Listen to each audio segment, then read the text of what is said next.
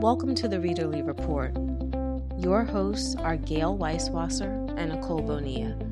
We hope you will enjoy our candid book conversations, recommendations, and observations on the reading life. Thanks so much for joining us.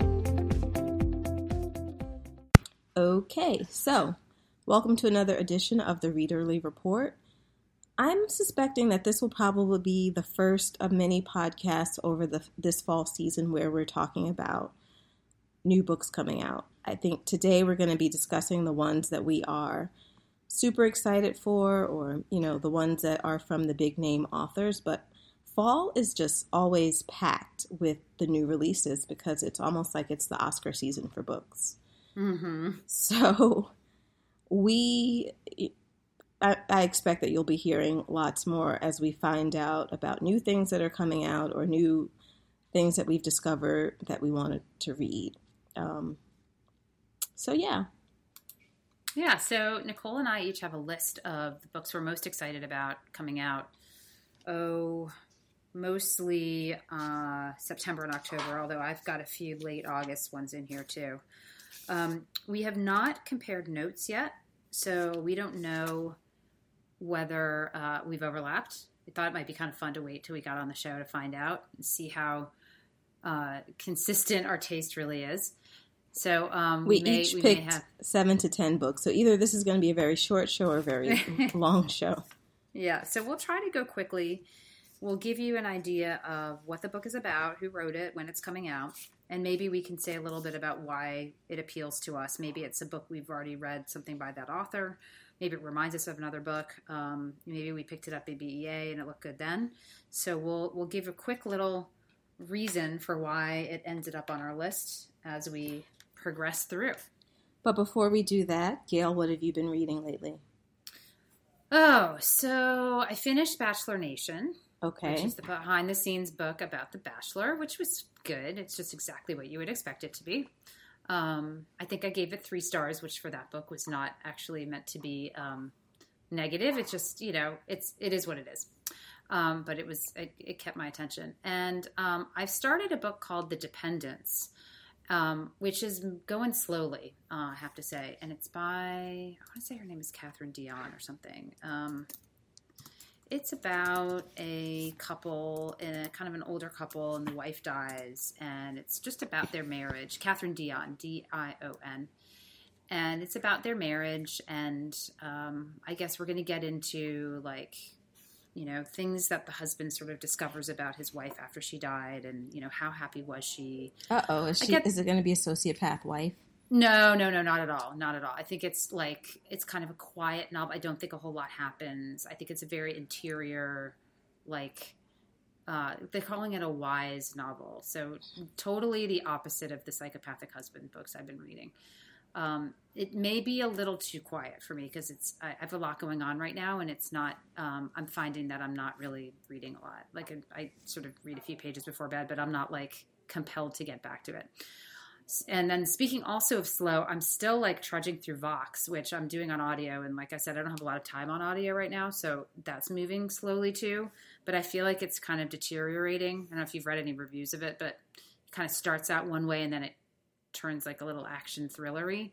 And so I don't know. I kind of want to knock it off in paper so that I can move on to another audio because it's just not, it's stressful and it's kind of making, I don't know. It's maybe not the right book for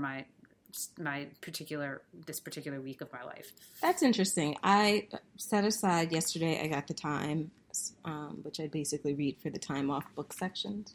Mm-hmm. That's the section I read first. I won't say I just read that. But they reviewed it. So it's Vox? Yeah, it's one of the books. They say Silence of Women, and of course they make The Handmaid's Tale comparison, but they recommend it. They also recommended this week another book that I liked, that I said, I think on the show, I said that it might be difficult reading, or not quite difficult, but the narrative there are some narrative tricks that are going on that you sort of have to read the whole book and then see what you think about it, and I thought it was worthwhile. It's called His Favorites by Kate Walbert, and they mentioned that book. They exposed a little too much of the story for me, but they're recommending that as well. So I thought that was interesting that there were a couple of books that we had either read or were in the process of reading that they recommended. So Now, his story, I picked that up at BEA too. It's very small, right? yeah, his favorites. Yeah. Okay, good. I'll look at that one. Yeah, it's 150 pages. Not necessarily quick reading, though. Yeah. Oh, okay. How about you? What are you reading right now? There was one more book that I wanted to get to from you that you owed us. I think you were reading A Beautiful, Terrible Thing, and you were in the middle of it. So yep, I finished that too. Okay, so that's like Psychopathic Husband in Real Life. So that's a memoir about a woman who discovers that her husband has been cheating on her when they have like a 3-week-old baby. And then over time, all of these secrets come out of, that he's a bad guy. It's fine. It's like, because it's real life, he's not nearly as awful as all these like horrible psychopathic men in these popcorn thrillers. So there's no killing or murder plots. No, there's no killing. I mean, he's just kind of a dishonest, cheating guy, right? Who turns out has no empathy and no guilt. But he's not. It's when I finished it, I was like, did I need to read an entire memoir about that? Like, it was unfortunate what happened to her, and there's a little bit of that kind of roadkill element that you can't look away and get into it, and you find out the things he does, and you're very sympathetic to her because what a terrible thing to happen to her. But like, I'm not so sure that her story is so novel that it just needed to be turned into a memoir. I'm sure it was very therapeutic for her, right? But it was like, in the end, I was kind of like, I could probably have gotten away with not reading that book. Okay. Yeah. So me. I feel like I go through these phases where I read a lot and I finish a lot of stuff, and then sometimes I just don't finish anything. So I'm sort of in a slow point. I feel like over the weekend I'll probably finish 4 or 5 things that I've sort of been simmering and that I've been working on. I did manage to finish Circe. Okay. I had not finished it by the time my book club discussed it, but I had things to say because something happened in the middle of that book that just, I don't know, it sort of annoyed me. So I had things to say about that. And one of my questions with this incident that occurs, I guess, midway the book, I had a question on whether there was something when I finished the story that would have justified having this thing happen. And for me, it didn't. I just thought it was sort of gratuitous and irritating. But I did finish the book. I enjoyed the book. I did not enjoy it as much as I liked The Song of Achilles. And I probably... Is that the same author? That's the same author, Madeline Miller. Okay. I also probably would not have finished it if I wasn't reading it for my book club because it was slow for so long for me. And when it did get good, I did really enjoy it. But in the beginning, I don't know. I just don't do well with books, especially in the beginning, if you have a ton of characters. Like, it's just disconcerting to follow, hold so many stories. And some of the stories are just minutia. They're not really important. Mm-hmm. And especially with mythology, you're just sort of cycling through, different people, or there's a lot of that. So getting to the story and getting to the point where it's hers and it's compelling, I don't know. I just didn't find it compelling all the way through. Okay. How did your book club like it? I think they liked it. Like we discussed a few moments from it. This book club is really interesting because I feel like we don't hang together. I don't think we each read the same things. Like, we have one woman in our book club who enjoys essays and sort of humor sort of books, and one woman likes science fiction. So I don't think that we're particularly reading our genre, or our comfort zone, which makes it interesting for discussions. A lot of the books I have liked. I can't say that Circe generated a whole bunch of discussion besides what I brought up. Okay. Yeah. Okay. All right. Well, why don't we jump into the fall books? And I think we can just do our usual kind of alternate back and forth. And why don't we again say the name of the book, the title, when it's coming out, brief synopsis of what it's about and why we're excited to read it. And if and as soon as one of us says a book, just say whether it's on the other person's list or not. Okay. You want to go? Why don't you get started? I accept those rules. Okay. Okay. So the first on my list is, it might not be on your list because if you concentrated on books that are coming out September, October, but it is coming out this fall, and it is Michelle Obama's book, Becoming. That's funny. I was going to put it on, and then I said, I have a feeling Nicole will have this, and I didn't do it. I mean, yeah, I'm so excited to read her book. What's the date that's coming out? Just hold on. It's going to be a biggie. It's going to be a biggie. You know, what was really interesting to me is that they did not have her. She was not at BEA. Mm-hmm. But they did have her do the librarian conference. Okay. So they brought her out and she spoke to the librarians. Of course, it's Michelle Obama's book, so there doesn't, they really don't have to provide a description of it. Yeah, exactly. It's like it's Michelle. Well, I'm actually curious to know, is it a memoir of her whole life to date, or is it? I believe so. Focus From on the White House. What little that I've gleaned of it, it's going to be concentrating on her upbringing, what shaped her career, and yeah, some of what she felt like to be, the fact that she had such a historic role in the White House administration for those 8 years. So I think it's going to be all of that, how she balances motherhood and work, her childhood on the south side of Chicago. And it says, and standing with her husband as he led America through most of its harrowing moments.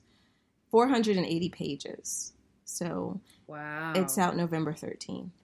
Is it, okay, so do we know, I assume it was ghostwritten. Do we know anything about that process or who it is? Really? You think it's ghostwritten? From her? I don't know. From her, I think that she wrote it herself. Oh, okay. Even better. I mean, that's my guess. I just don't see why she would have had a ghostwriter. I guess because I think of her as a lawyer and someone who has something to say, but she might have. Mm-hmm. When they're ghostwritten, I don't think they tell you that they're ghostwritten. I mean, right? No, I think they don't. But I wonder if if there's any. Sometimes they will talk a little bit about the process of how it came about. I'm just curious to know. Yeah, I mean, I think that everything right now is pretty close to the vest. We might find out some more information later on, but right now it's just sort of like, yeah, this is Michelle Obama's book, and we know that everybody wants it, so we don't have to tell you anything. Yeah, I think that's right. And it's going to have probably an unbelievable debut. Yes. Yeah. Has Barack Obama, he hasn't written his yet, I don't think. Because this was sort of a record-breaking deal that they both, that Crown negotiated or Random House negotiated for both of their books. And why do I feel like he committed to more than one? Is that not true? Yeah, I'm not sure. I know that they got the pair of them for their first books out of the... Right. So they got the Obamas got a $65 million book advance. So they... God. And, good for them. Yeah, they did a joint deal. It's bigger than any previous presidential book deal in history. An unprecedented amount of money for a presidential memoir. Yeah, and it's more than they thought. They were thinking that his memoir would probably go for $20 million, and that combined they would go for $45 million, but they got $65 million.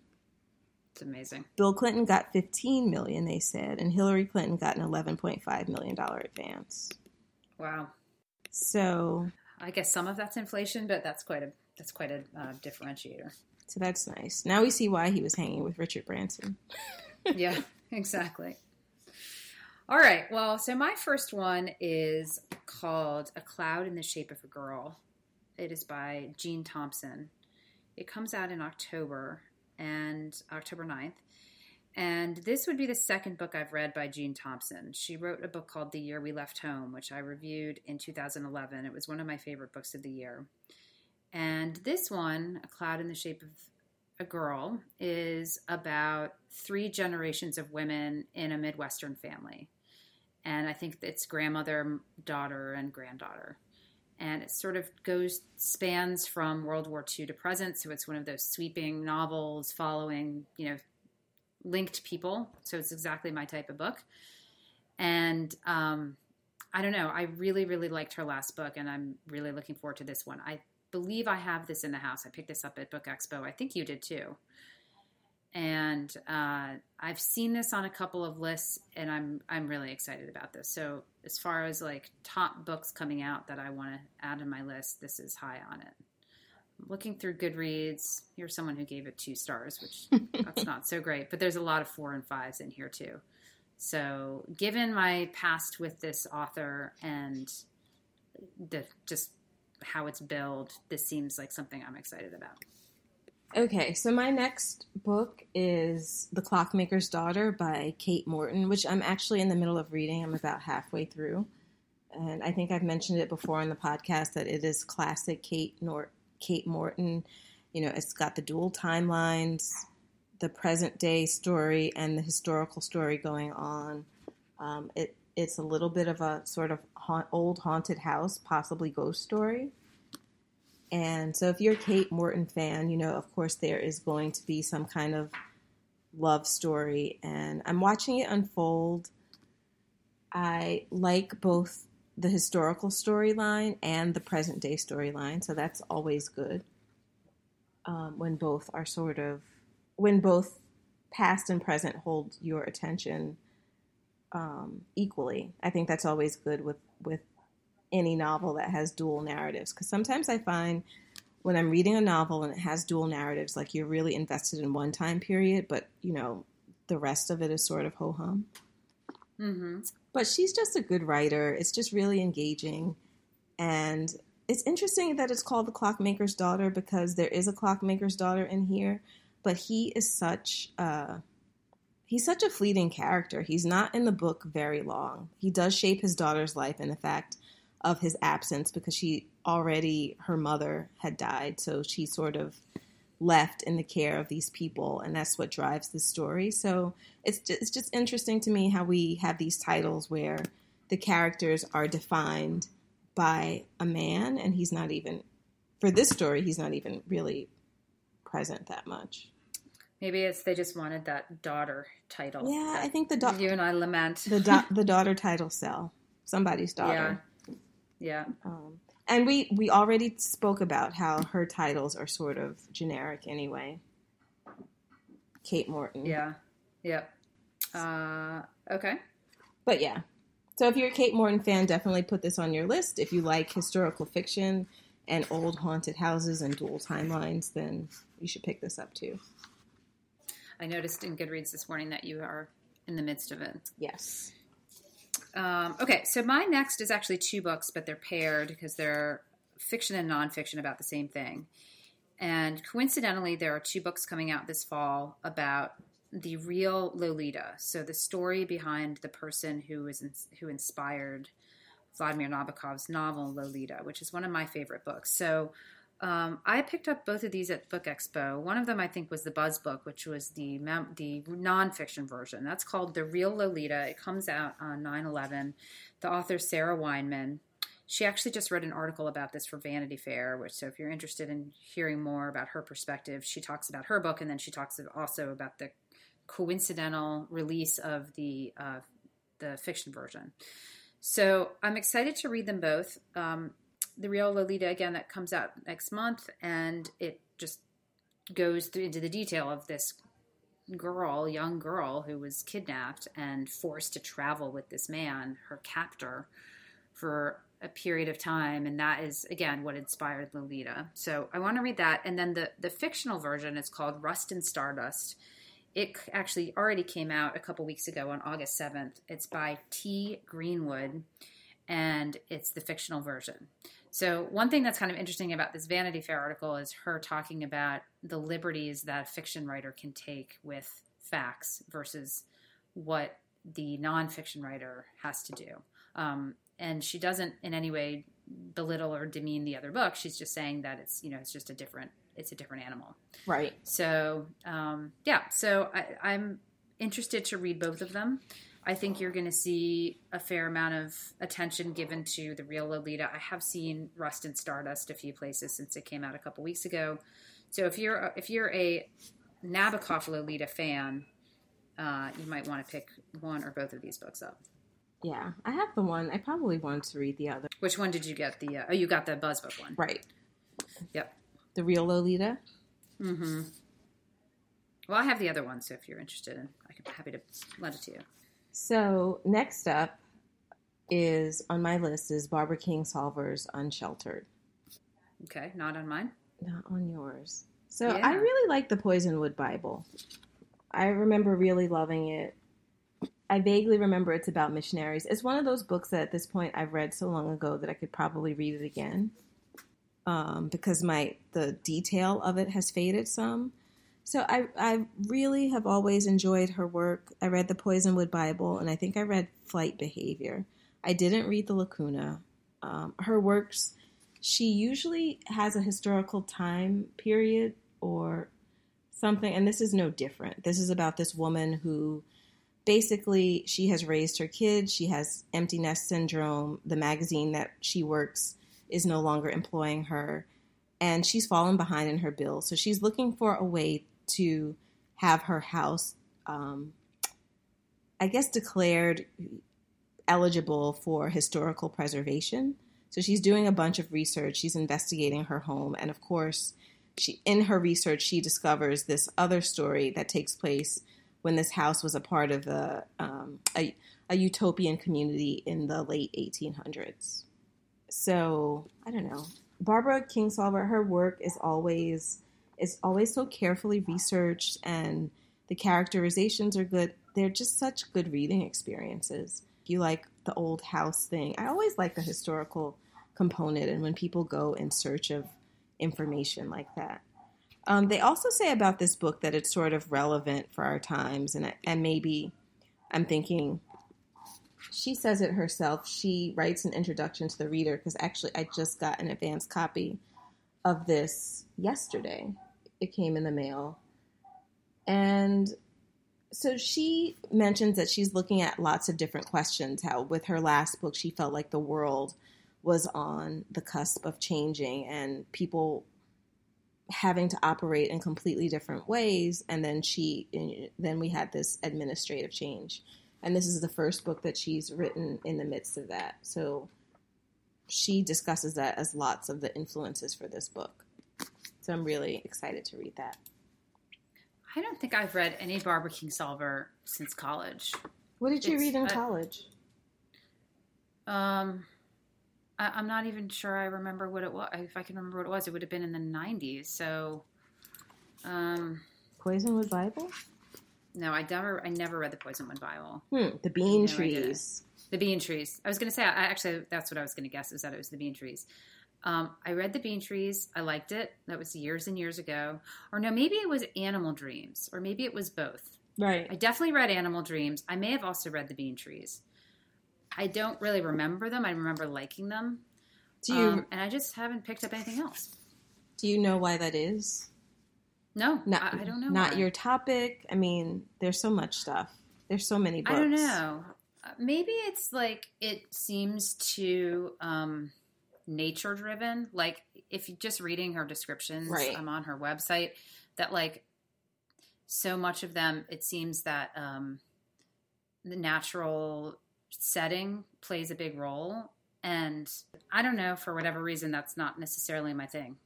So I think that whenever given the choice, I will just sort of pass along. I will say this, that there was a quote I read about her nonfiction book, Animal Vegetable Miracle, about eating local.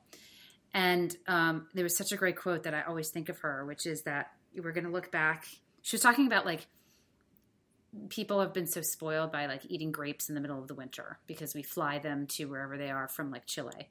And she said, we're going to look back and think we wasted the last of the fossil fuels in indulging our need for like year-round eating. of seasonal foods, which I just thought was so perceptive. Like it was so eye-opening to me that it's like, that's true. We're forcing. Right. We've been trucking all this stuff all over the place. We force this way of, this way of life that's not natural, and it's a huge waste of energy. So anyway, that's my takeaway from a book I didn't read. All right, so I'm going to do my next one. Go for it. Are you finished? You're done with Barbara? I am. Okay. So my next one is called "Sold on a Monday," and I picked this book up at Book Expo. It actually came out this week. It came out 2 days ago, so it's not technically a fall read, but it is a fall read. Yes, it is. Okay, all right. It's by Christine McMorris, and it's about the Depression, and a woman is driving through a depressed town. I don't know where it is. It says it could be anywhere, a farmhouse porch, and she sees these two kids with a sign that says 2 children for sale. And it's this reporter, and she is so sort of intrigued by this story, and who is this mother that has opted to put her children, who's so desperate she's opted to put her children for sale. And it's kind of just all about this photograph that's taken of these kids and what happens from there. Apparently there really was such a photograph, so it's inspired by a true picture. And I don't know, that seemed to me like an irresistible premise for a book. So I have it, and I'm excited to read it. I haven't really heard much about it since then, but I definitely want to read it. Yeah. I'm actually trying to remember. Oh, yeah, here, Christina McMorris. So this was at Source Books, I believe. And yeah, I'm looking forward to that one.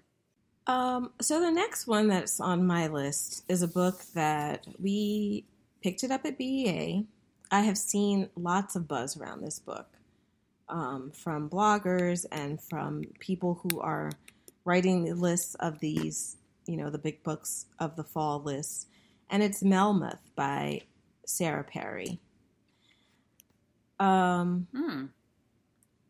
don't remember that one. I have seen that around, but I'm not so sure I picked it up. I'm looking through my list of books that I got at Book Expo, and I don't know if I got that one. So it's one of these books that appeals to me. It's just so my type of book. It's such catnip.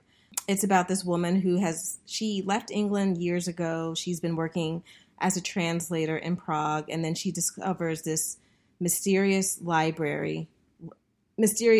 in the library with they say a strange confession and a curious warning that speaks of Melmoth the witness.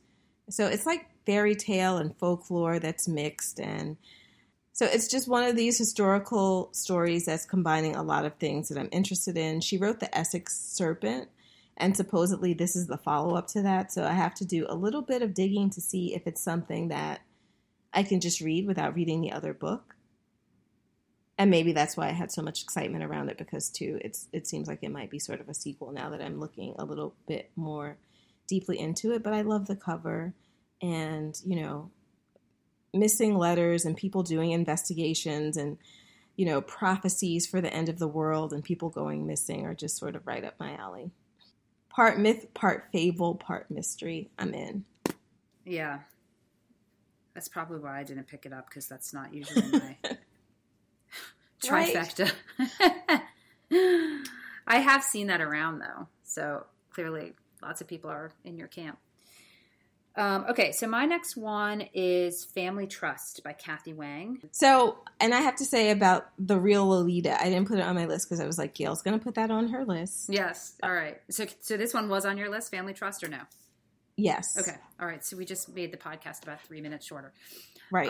So this is by Kathy Wang. It comes out on October 30th, and it seems to me to be like The Nest, but in Silicon Valley. So it's about a patriarch of a family who has just been diagnosed with pancreatic cancer and may or may not have a big fortune to dispense with upon his death. And then it's all about his kids and his wife and his ex-wife, and everyone's kind of waiting around to see what's the fortune and who is it going to go to. So it just seems like, one of those family inheritance dramas that you and I find so irresistible. Do you know anything more than that about this book? Nope, not really. I like the cover too. Yes, it's got our florals on it. It's like red and yes, red with pretty gold flowers on it. Looks like wallpaper. They're onto something. Obviously, they work. Yes, yeah, it looks like wallpaper, right? Mm-hmm.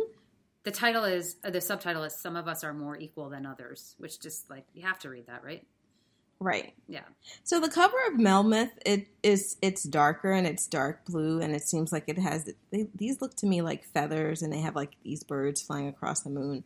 So it's not floral, but it is sort of typical of that sort of indistinguishable design, or just like a design that who knows? I don't know. Those could be leaves, but it sort of has the same thing too. So now I'm just noticing these all over the place.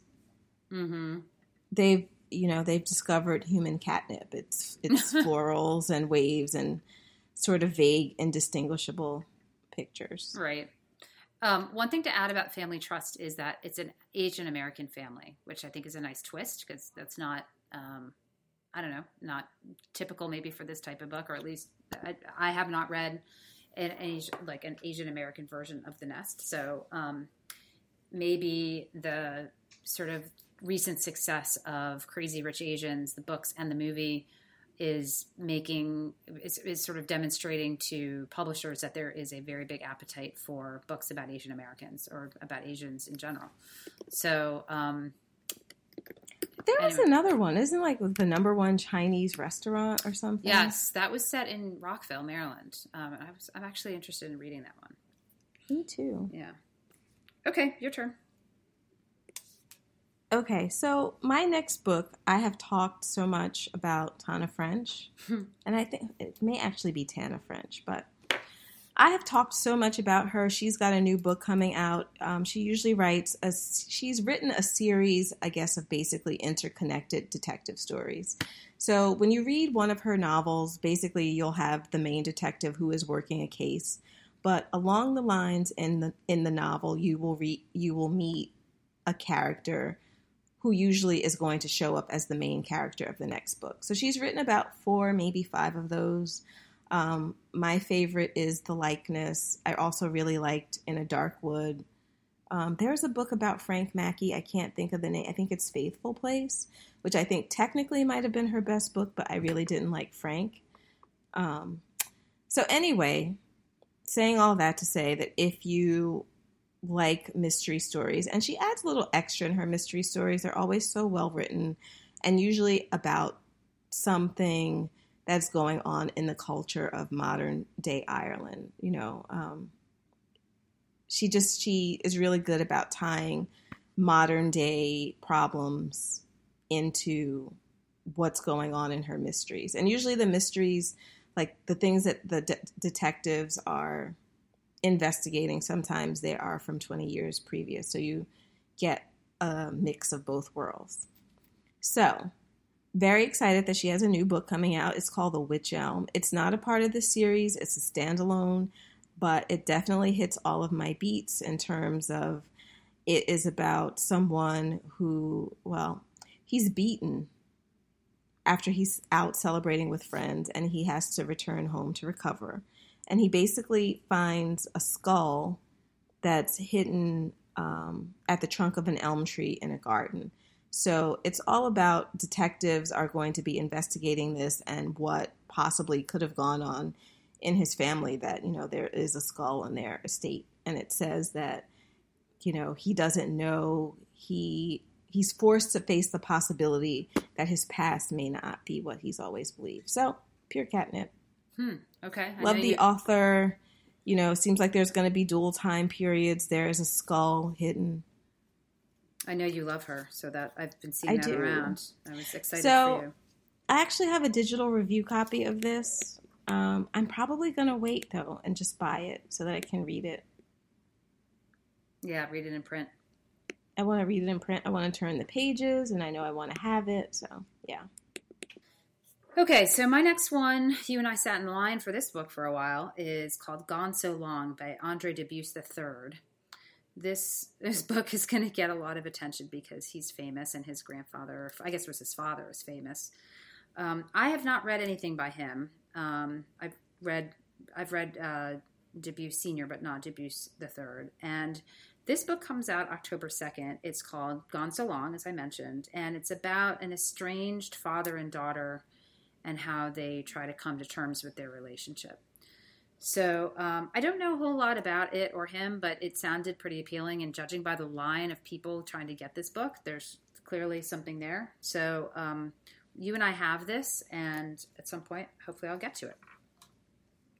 So I love this. I love mentioning this story because Gail was going to leave this book, and she's mentioned it now. It's been one of her go-to books for a couple of podcasts. You mentioned it when we talked about the books we were most excited about for BEA, and now here it is popping up in the fall. Was I going to leave it behind, or was I going to get out of line? You were going to leave it behind. You were just like, no, this line is too long. And I'm just like, Gail, no, he wrote, what was it that he wrote that I loved? Oh, The House of Sand and Fog. The House of Sand and Fog. Yeah. I was like, we can't leave this line. So I am so happy and vindicated to see that you are so excited about this book. Yeah, I get irritated when lines take too long, so you forced me to stay, which was good. Yes. And here it is on my list. You're right. Nicole was right and Gail was wrong. So this will not be another Gentleman in Moscow. No, this is in my house. Because I think you ditched that. Well, that's different. So that I waited in line, and then I couldn't fit it in the box, and I left that one behind. You'll be happy to know it is in my house. It's not signed to me like the last one was, but it is in my house now. Oh, really? Where'd you get it? My mom, I think I gave it to my mom, and then she finished it, and I said I would take it back. Okay. Yeah. So. Okay, so you're next. How many have we done? Oh, my gosh. I have done 1, 2, 3, 4, 5. Okay. And I have 6, 7, 8. No, I have 4 left. You have 4 left? Yeah. Should we save some? Is this getting long? It is getting long. We're at probably over 40 minutes now. Yeah. We can split this into another episode. I know. Yes. I think that we right now, because there's one thing I want to mention. There's a follow-up that I need to mention for people who were listening to the show. So what we're going to do is we're going to stop now, and we're going to do another show where we talk about more books from the fall. Who knows? This could be our topic for September. Right. There's just so many of them. We'll update you on what we're reading and what we're looking forward to, because this is just the season for books. But my quick update was I asked my mother which book it was. You know, remember when we had the stolen book? Yes. And it was California by Eden Lepucki. Now, I don't know anything about that book.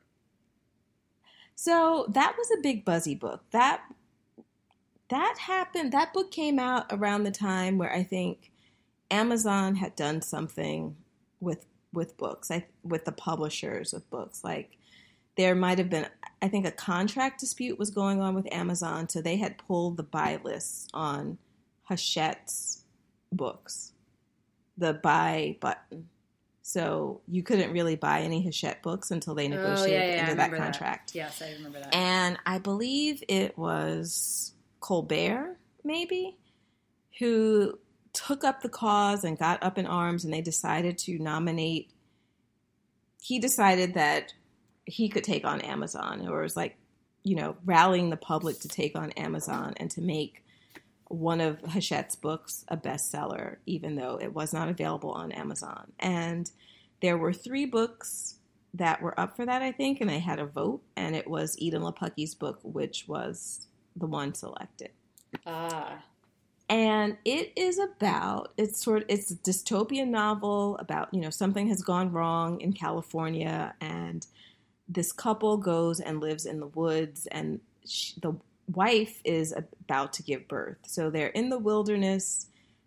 Either she's given birth or she is about to give birth, and they decide, instead of being on their own, to join this community nearby. So it's all about what transpires in the community, whether they would have been better off staying on alone. Plus, it delves into their past. You know, how did they get to this point where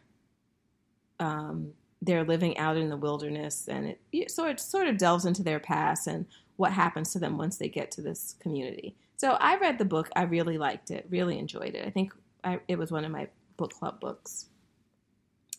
So I can imagine that depending on where you are in this book, you'd be hanging in suspense. Right. You'd be pretty irritated if someone stole it from your airplane seat.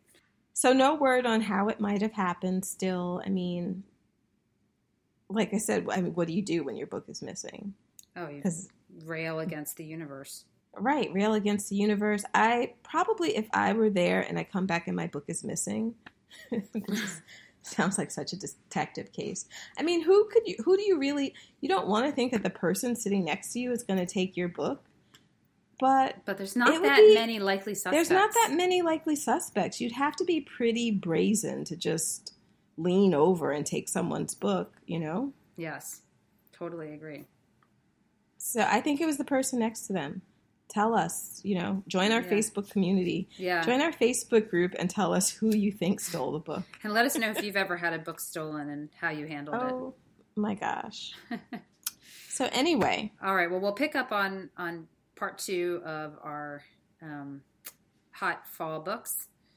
Well, we may take a slight break from that because we're still having someone on to do celebrity books. So we'll have to figure out the order of that. So the next show will either be part 2 or it will be celebrity books, and then we'll follow up with part 2 after. Sounds good. All right. Well, until then, happy reading. Happy reading.